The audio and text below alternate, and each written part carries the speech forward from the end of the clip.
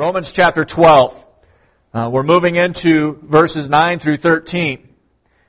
And as we begin to move to this direction, we've been looking towards application now.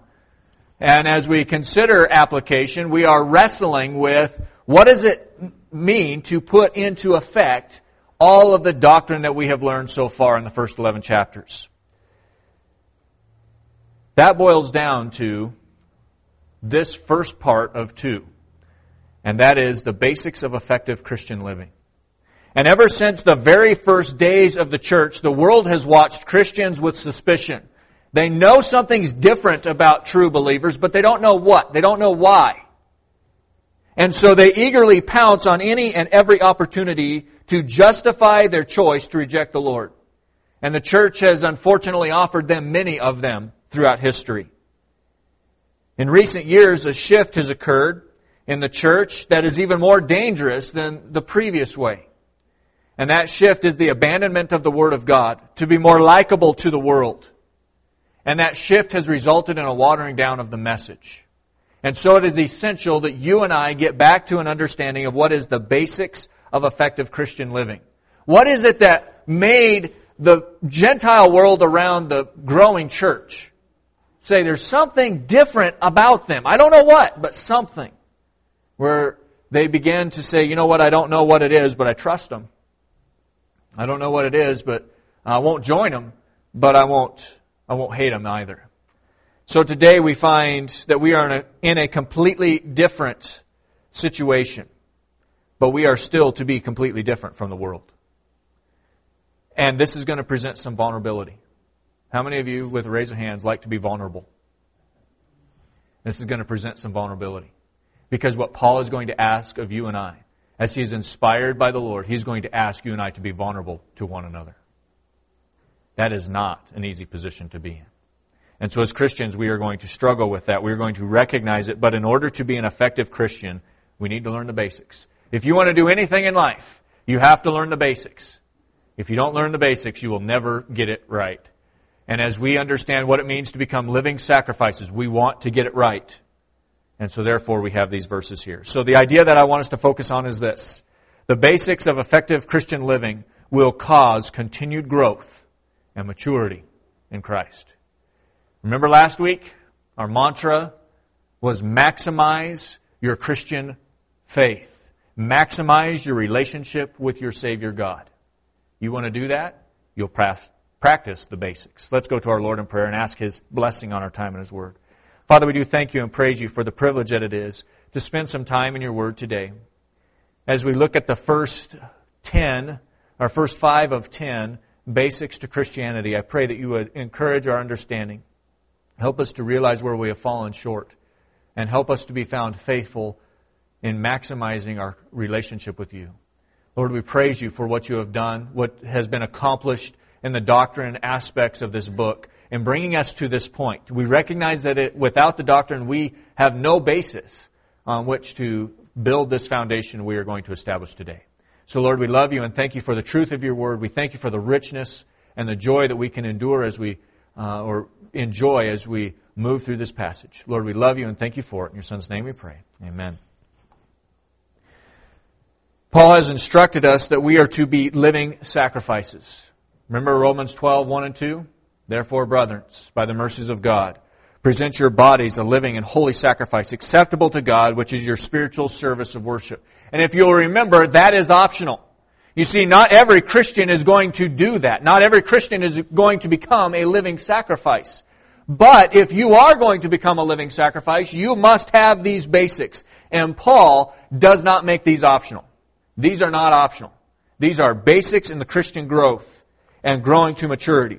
So Paul also reminded us, moving into last week, that we are not to think more highly of ourselves than we ought to think. And remember, this is the third time in 2 chapters that Paul has reminded us of that. That we are not to think more highly of ourselves than we ought to think. And Paul is going to build on that this week. Because last week he revealed that when we look at ourselves in an appropriate manner, that is built in light of the doctrine of the first 11 chapters. Living sacrifices. Today, He's going to build on that foundation, still established on the doctrine of the first 11 chapters. If you do not have that, you do not understand it, you have to go back, because you will not understand the simple aspects of basic Christianity without it. And so Paul now moves into giving us 10 imperatives or commands. In fact, if you were to look and highlight every imperative that Paul gives us, there's 10 of them in this passage that we're going to look at today. And I've boiled them down to 5 keys of basic effective Christian living. And so we're going to look at those in these 5 keys. And they are, first, love. We must love. Paul's going to define this. This is the word agape. Agape love. What does that look like? Second is devotion. Devotion. Third is diligence. The fourth is perseverance. The fifth is contribution to the saints. Each one of these is directly related to the body of Christ. Each one of these makes you vulnerable to the one who is sitting in front of you, behind you, across from you. Because in each and every situation, you will have to think less of yourself. Open yourself up.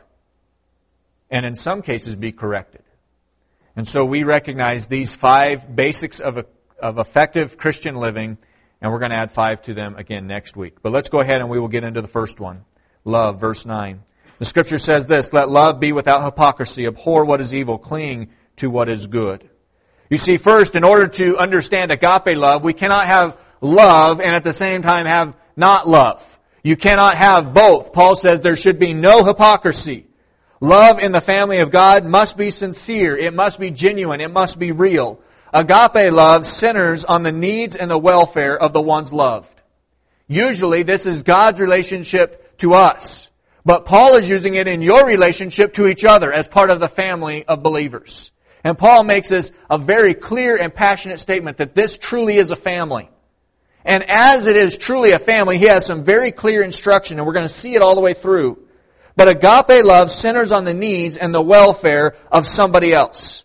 Whatever the personal price that is necessary to meet those needs and foster that welfare. Paul is not concerned about the cost that it's going to take from you. What he's concerned about is you meeting those needs. He says, let love be without hypocrisy in the family of God. Do not let love be tainted. In fact, in order to understand what this looks like, we need to keep your finger here and turn to 1 John. 1 John 7, or chapter 4, verse 7 through 11.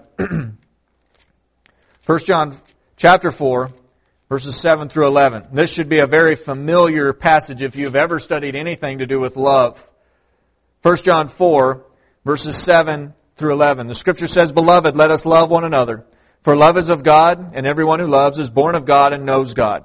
The one who does not love does not know God, for God is love. By this the love of God was manifested in us, that God has sent His only begotten Son into the world so that we might live through Him. And this is love, not that we loved God, but that He loved us and sent His Son to be the propitiation for our sins.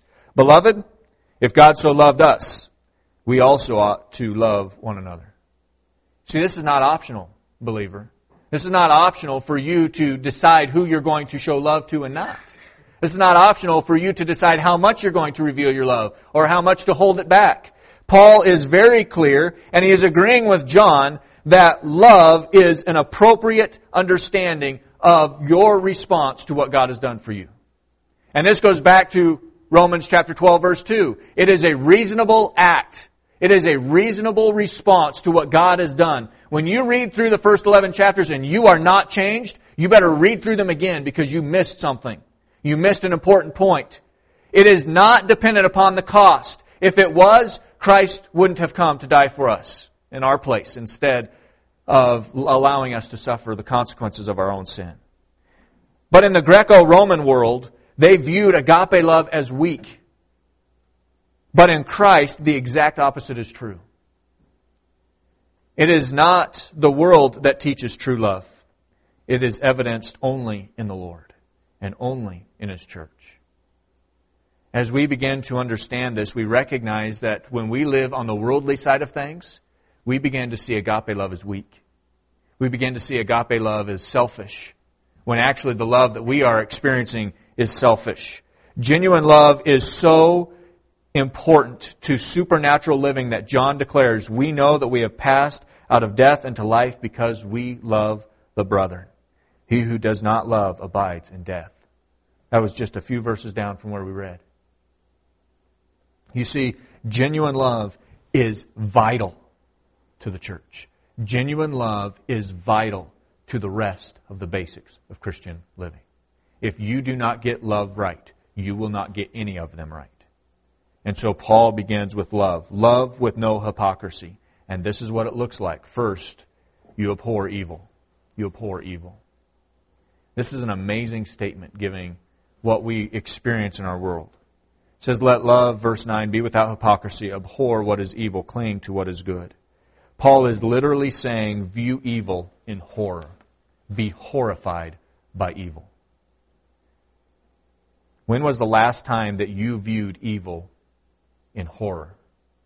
Horrified by it.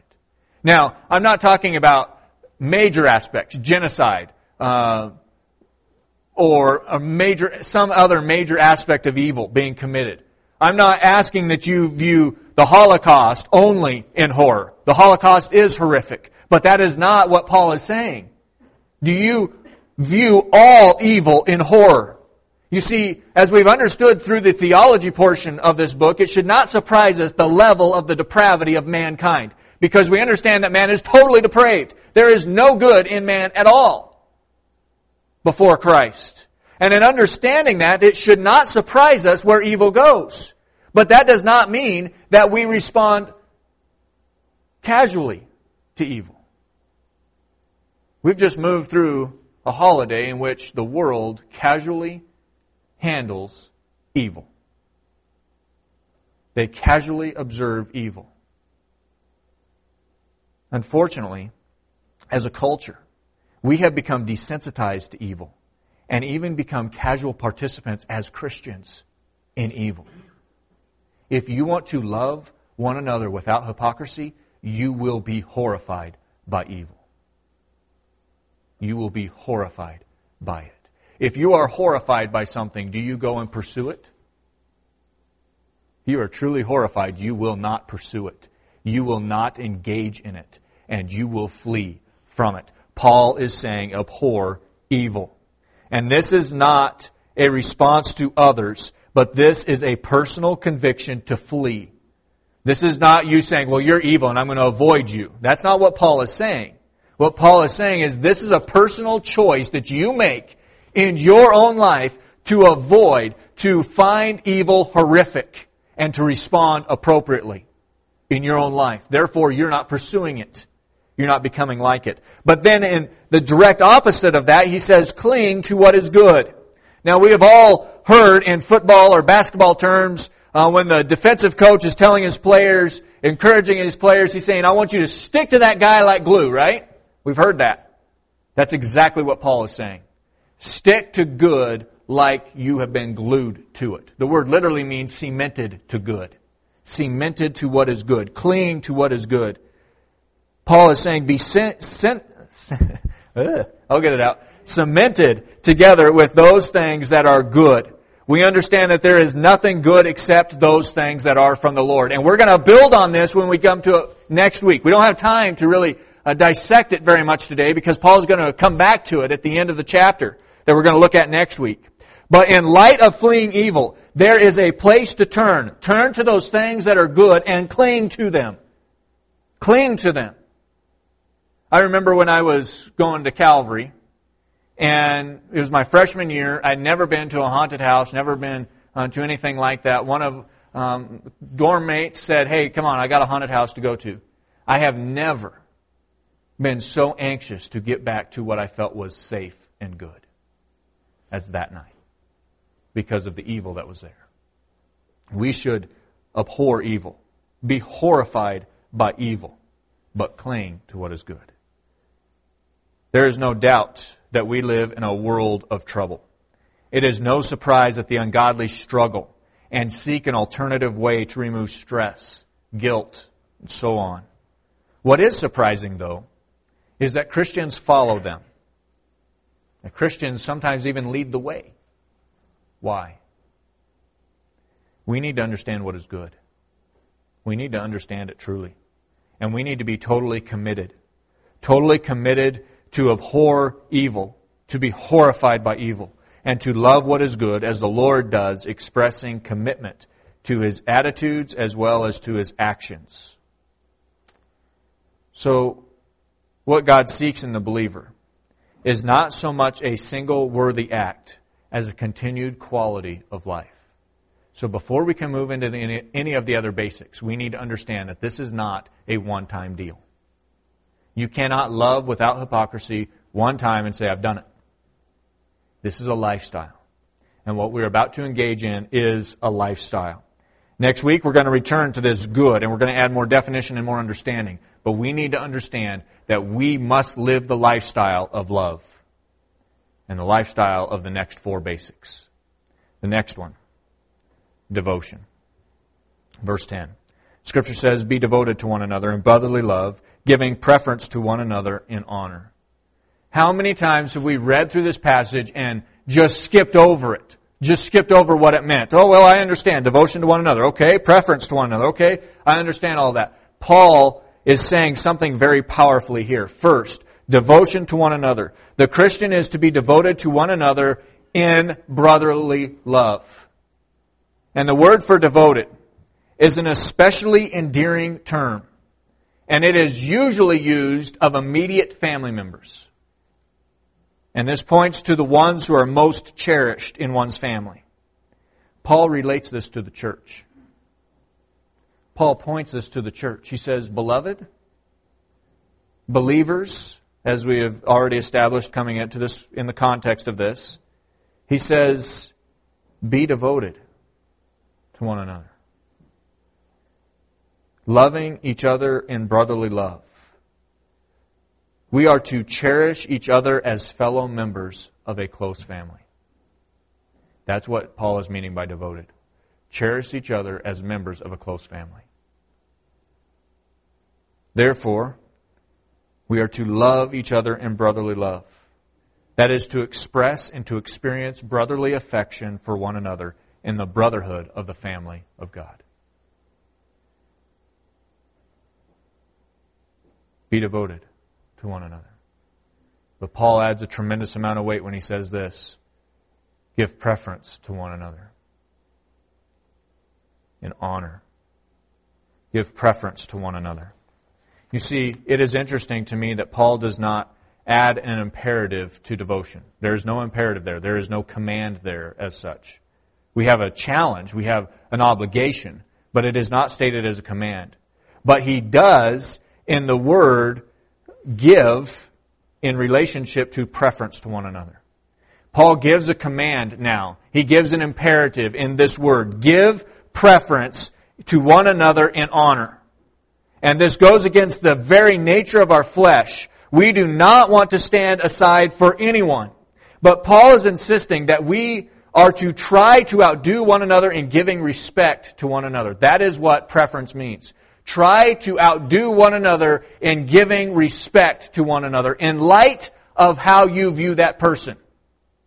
So whatever value you have placed on that person, you are to view them as trying to outdo them in respect and in honor. So when we understand the word honor, that is to respect someone who has shown, or rather, that is to respect the respect shown by one which is measured as an evaluation of the other. So you and I as believers are to give preference. We view another believer. And in relationship to the doctrine of the first 11 chapters, do you know what we understand? That you've been justified. When I look at you, and when you look at me, when we understand the doctrine of the first 11 chapters, we recognize something. That you are a special possession of our Christ. That you are a special possession of our Lord. So much so that He sent His Son to justify, to sanctify, to glorify you. And if God thought so highly of you to do so, what is your value? Now, Paul is revealing it to me in relationship to giving preference to you and you giving preference to each other. If we truly understand the doctrine of the first 11 chapters, you will outdo one another. You will outdo one another to show respect and honor towards each other. What an amazing statement that Paul has just said. And how often we blow past it. Because I've noticed that if we just read this and say, yeah, I'll be devoted to one another.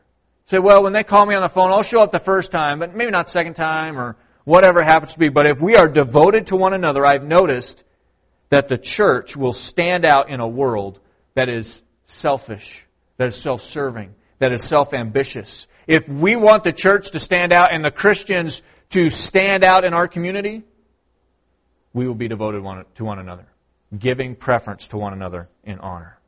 But then Paul goes on and he says this, not only are we to love, not only are we to be devoted, but we are to be diligent. What is diligence? First, in verse 11, he says this, not lagging behind in diligence, fervent in spirit, serving the Lord. There are 3 imperatives in this verse. And as we understand this, we recognize that we are not to be lagging behind. The effective Christian is the one who does not hold back, is the one who is not lazy, does not shrink from or hesitate to engage in something worthwhile. Diligence is connected to the end of the verse and the imperative to serve the Lord. You see, diligence is not necessarily in relationship to each other. Diligence is in relationship to who the Lord is. You are diligent in service because of what God has done in your life as a Christian, as a believer in Jesus Christ. This means that the effective Christian is never one who lacks ambition in serving the Lord. He does not hesitate to engage in the service of the Lord because he is not lagging behind. But Paul adds to this a little bit. He says, serve with fervency. Serve with fervency. Paul adds more with another imperative, fervent. He says, be fervent. Literally, it means to boil over in the Spirit. So do not lag behind. Do not shrink or hesitate, but be fully engaged to the point of being all in. Fervent. Paul adds some incredible aspects to this, because fervency means to boil over, means to gush over. That means that you and I should be excited about our service to the Lord. Excited about our service to the Lord. Ministry should motivate our hearts and our lives with anticipation of serving the Lord through the body of Christ, no matter what the task is. Let me ask you this. Have you ever shared the gospel with someone who does not know Christ as Savior? We live in a world that is seeking the rush, seeking the adrenaline, and yet Christians stand back and never share the gospel. Every time I share the gospel with someone, every time that they are moving through and I can watch them move through, they've heard the gospel, they're starting to respond, they're starting to come to know Christ as Savior, and all of a sudden it clicks. I tell you what, as a Christian, there is no more exciting feeling than that. Yet how many times do we serve the Lord no matter what the task is, and we serve the Lord, I'll just do it because no one else is doing it. I'll just do it because I better do it. It's my gift, I guess. Is that how we should serve the Lord? Paul says, no, be excited about serving the Lord. Ministry should motivate our hearts and our lives with anticipation, seeking to understand that we are pleasing the Lord because we are giving back exactly what we ought to. So we should serve with fervency, not lagging behind, not hesitating. When you see something needs to be done, you go do it. Someone needs to know Christ, you go share the gospel with them. Someone needs to step up and sing in the music, you step up. Fervency. Be ready. Be boiling over. If you do not, you will never grow in maturity in Christ, because it is basic. This is elementary. This is understanding what it means to be a Christian. And yet we struggle with it so much. And so the church is mundane, is struggling because we don't realize what it is. We don't realize that we are to serve in diligence to our Lord because of our Lord. And so we just become monotonous. Paul moves from diligence to perseverance. Verse 12. Rejoicing in hope, persevering in tribulation, devoted in prayer. The first one, the first of 3 imperatives is rejoice. Rejoice in hope. As a Christian, you have a hope that the world can only envy without Christ. Yet, do you know what I see? Not just within our church, but as I've traveled around, visited other churches, as I've seen other communities and other situations, do you know what I see of the church? I see a church that does not know they have hope. I see a church that's downtrodden. We must never lose sight of our hope, of things in the future that God has promised to us. Has God or will God keep His promises to Israel? Will He? We studied it. 3 chapters worth of theology. We studied that God will keep His word to Israel. That should excite you. Because if God will keep His word to Israel, that means He will keep His word to you. In Romans chapter 8, He says He works all things together for good to those who love Him and are called according to His purposes. If you are understanding that He is going to keep His promises, that means He's going to work all things together for your good. Does that not excite your heart? If it doesn't, you are dead. It should excite your heart. It should motivate you to service. It should motivate you to persevere. Your hope is not blind. It is not false. It is not downtrodden. Because God will keep His word to Israel. And because of that, because of the theology, we recognize that nothing can separate us from the love of Christ. Nothing can pull us apart. Nothing can move us from hope to non-hope.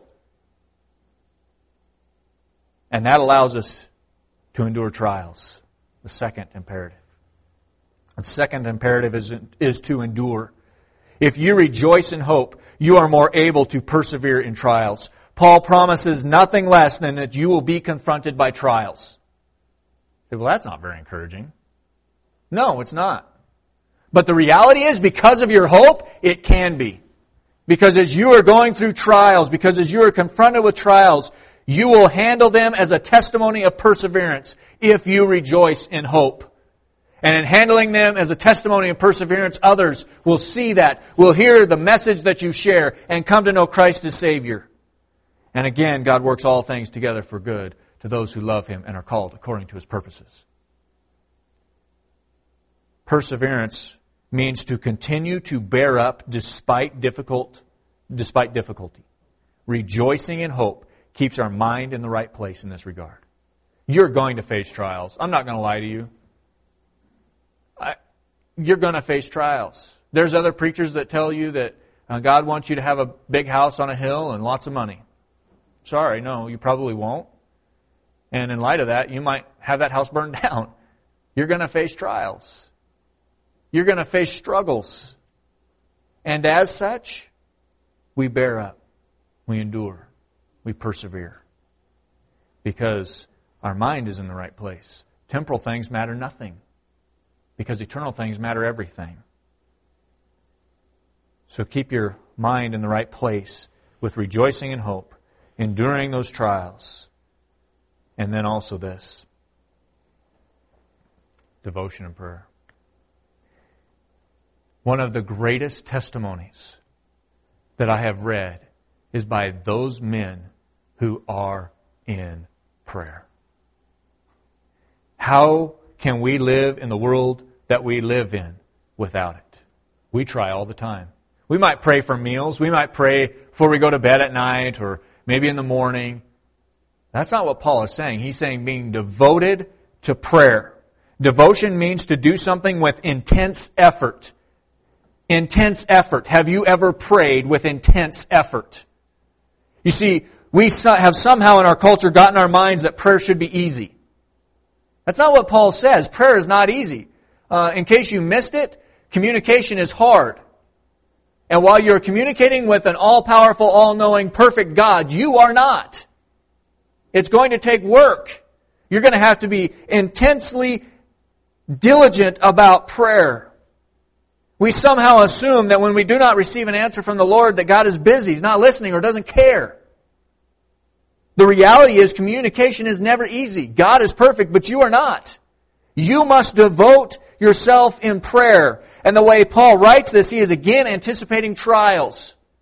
And we recognize the context of Romans as those who've been persecuted by the government, as it were, persecuting Christians and pushing them away.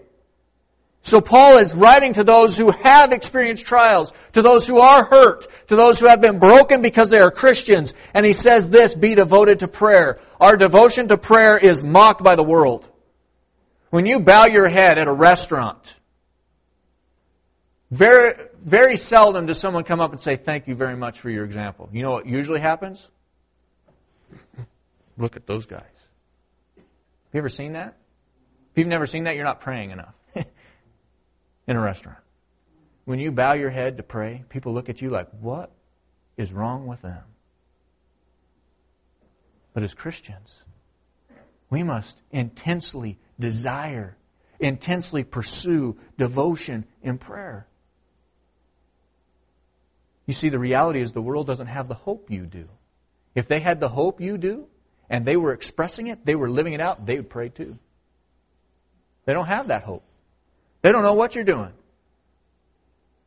Looks like to them, it looks like you are just odd, strange, weird. But to the believer, you recognize the hope. You rejoice in the hope. You endure trials. You're devoted in prayer, regardless of what the world thinks. The prime example of this is Daniel. He says, you know what? I don't care what's going to happen. I'm going to go to the same place. I'm going to open up my window and I might pray even louder so that they hear me. So that they know that I'm praying. Yeah, they'll throw me in the lion's den. Big deal. Temporal things are small. Because I rejoice in hope, I endure in trials, and I am devoted to prayer. Daniel lived this principle out. You want to have the basics of Christianity? So will you. So will you. Finally, contribution. Verse 13. Contributing to the needs of the saints, practicing hospitality. First, contribute to the needs of the saints. This is the first of two imperatives in this last verse we're going to look at this morning. And we should never be so self-centered that we fail to reach out to others. That's what it means, contribute. Don't be so self-centered that we fail to reach out to others. It means to give what you have to meet the true needs of fellow believers. Now, I don't know as if Paul really had financially in mind here. Part of that, maybe he did. But this could be as simple as an encouraging word. This is one thing that we should understand is that this is reserved for the true needs of the true believers, contributing to the needs of the saints. Maybe a phone call. How you doing today? It may be a letter, an email. We don't do letters anymore. We do emails. And maybe an email. How are you doing today? Or it may be a physical gift to them. But regardless, do you know what this requires? That you're attuned to the needs of the saints. If you are self-centered, self-motivated, selfish, you will never know that the saint has a need. You will never see their needs. You will never understand their needs. Therefore, you will never contribute to their needs. You want to practice basic Christianity? Contribute to the needs. That means you cannot be selfish. That means you have to understand where everybody else is at. And you know their needs. And as far as it is possible, you meet them. But then he goes on and he says this. Practice hospitality. Practice hospitality. The hospitality referred to here is the giving of food, clothing, and shelter to persecuted Christians who have lost these things due to their testimony to the Lord Jesus Christ. I think oftentimes we get confused as a church and we forget that the saints have needs. We forget that the saints need hospitality. And the word for practice is to never stop. That means there's never going to be a time where it does not end. There's always going to be a need. Practice. Faithful, practicing hospitality. This is something that should be commonly practiced in the family of God. The basics of an effective Christian are countercultural. They are counter our flesh. And they cause us, in many ways, to be vulnerable.